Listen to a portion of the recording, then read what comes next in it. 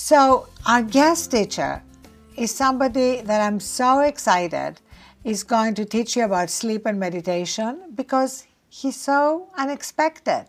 It's Kobe Bryant. And you may say, why Kobe? Well, it's Kobe because when I first met him, we talked a lot about sleep and meditation. And he told me how he used to sleep for 3 or 4 hours, and then he realized that in fact sleep and meditation are performance enhancers, and he would do anything to be his best at the game. And far from what our culture makes us believe, that there is actually a trade-off between sleep, meditation, and productivity and performance, there isn't. And Kobe proves that.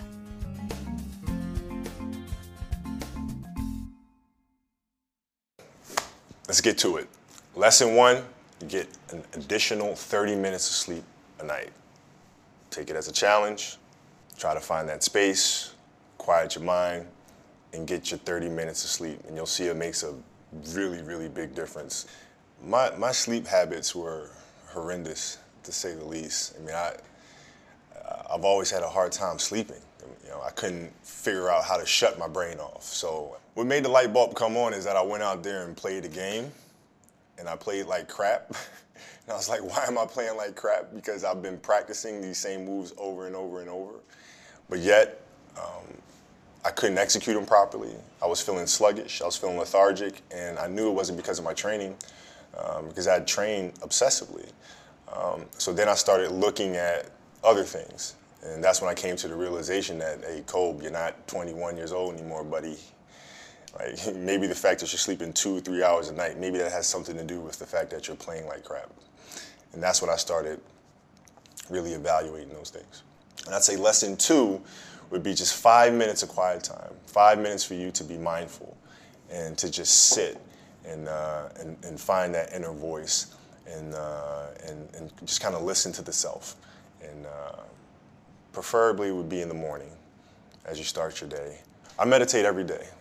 And I do it in the mornings, and I do it for about 10 to 15 minutes. And I think it's important because it sets me up for the rest of the day.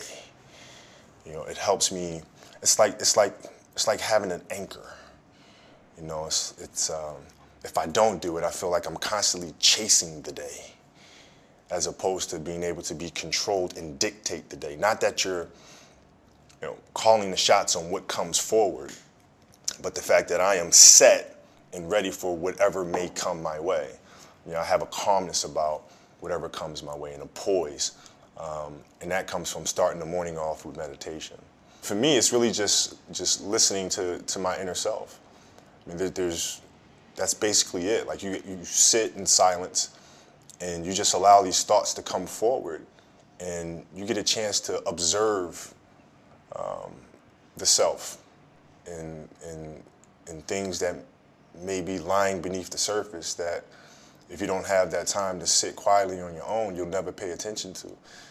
Because if you think about it, the reality is we're paying attention to so many things that are going on around us.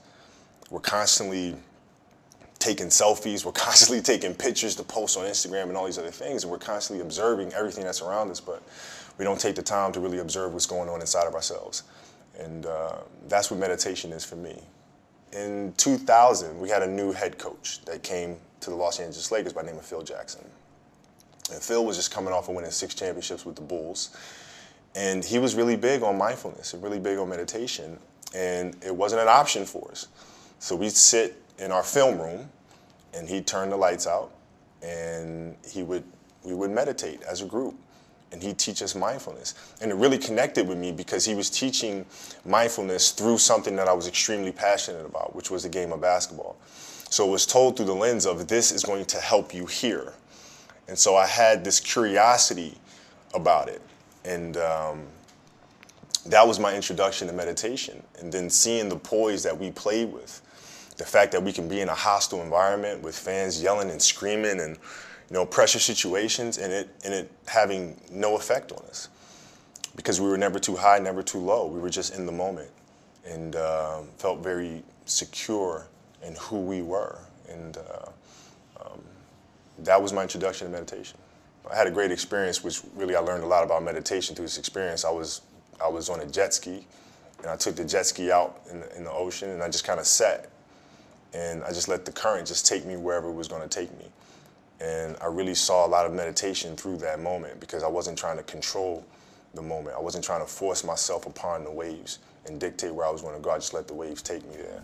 And there was a lot of peacefulness involved in that.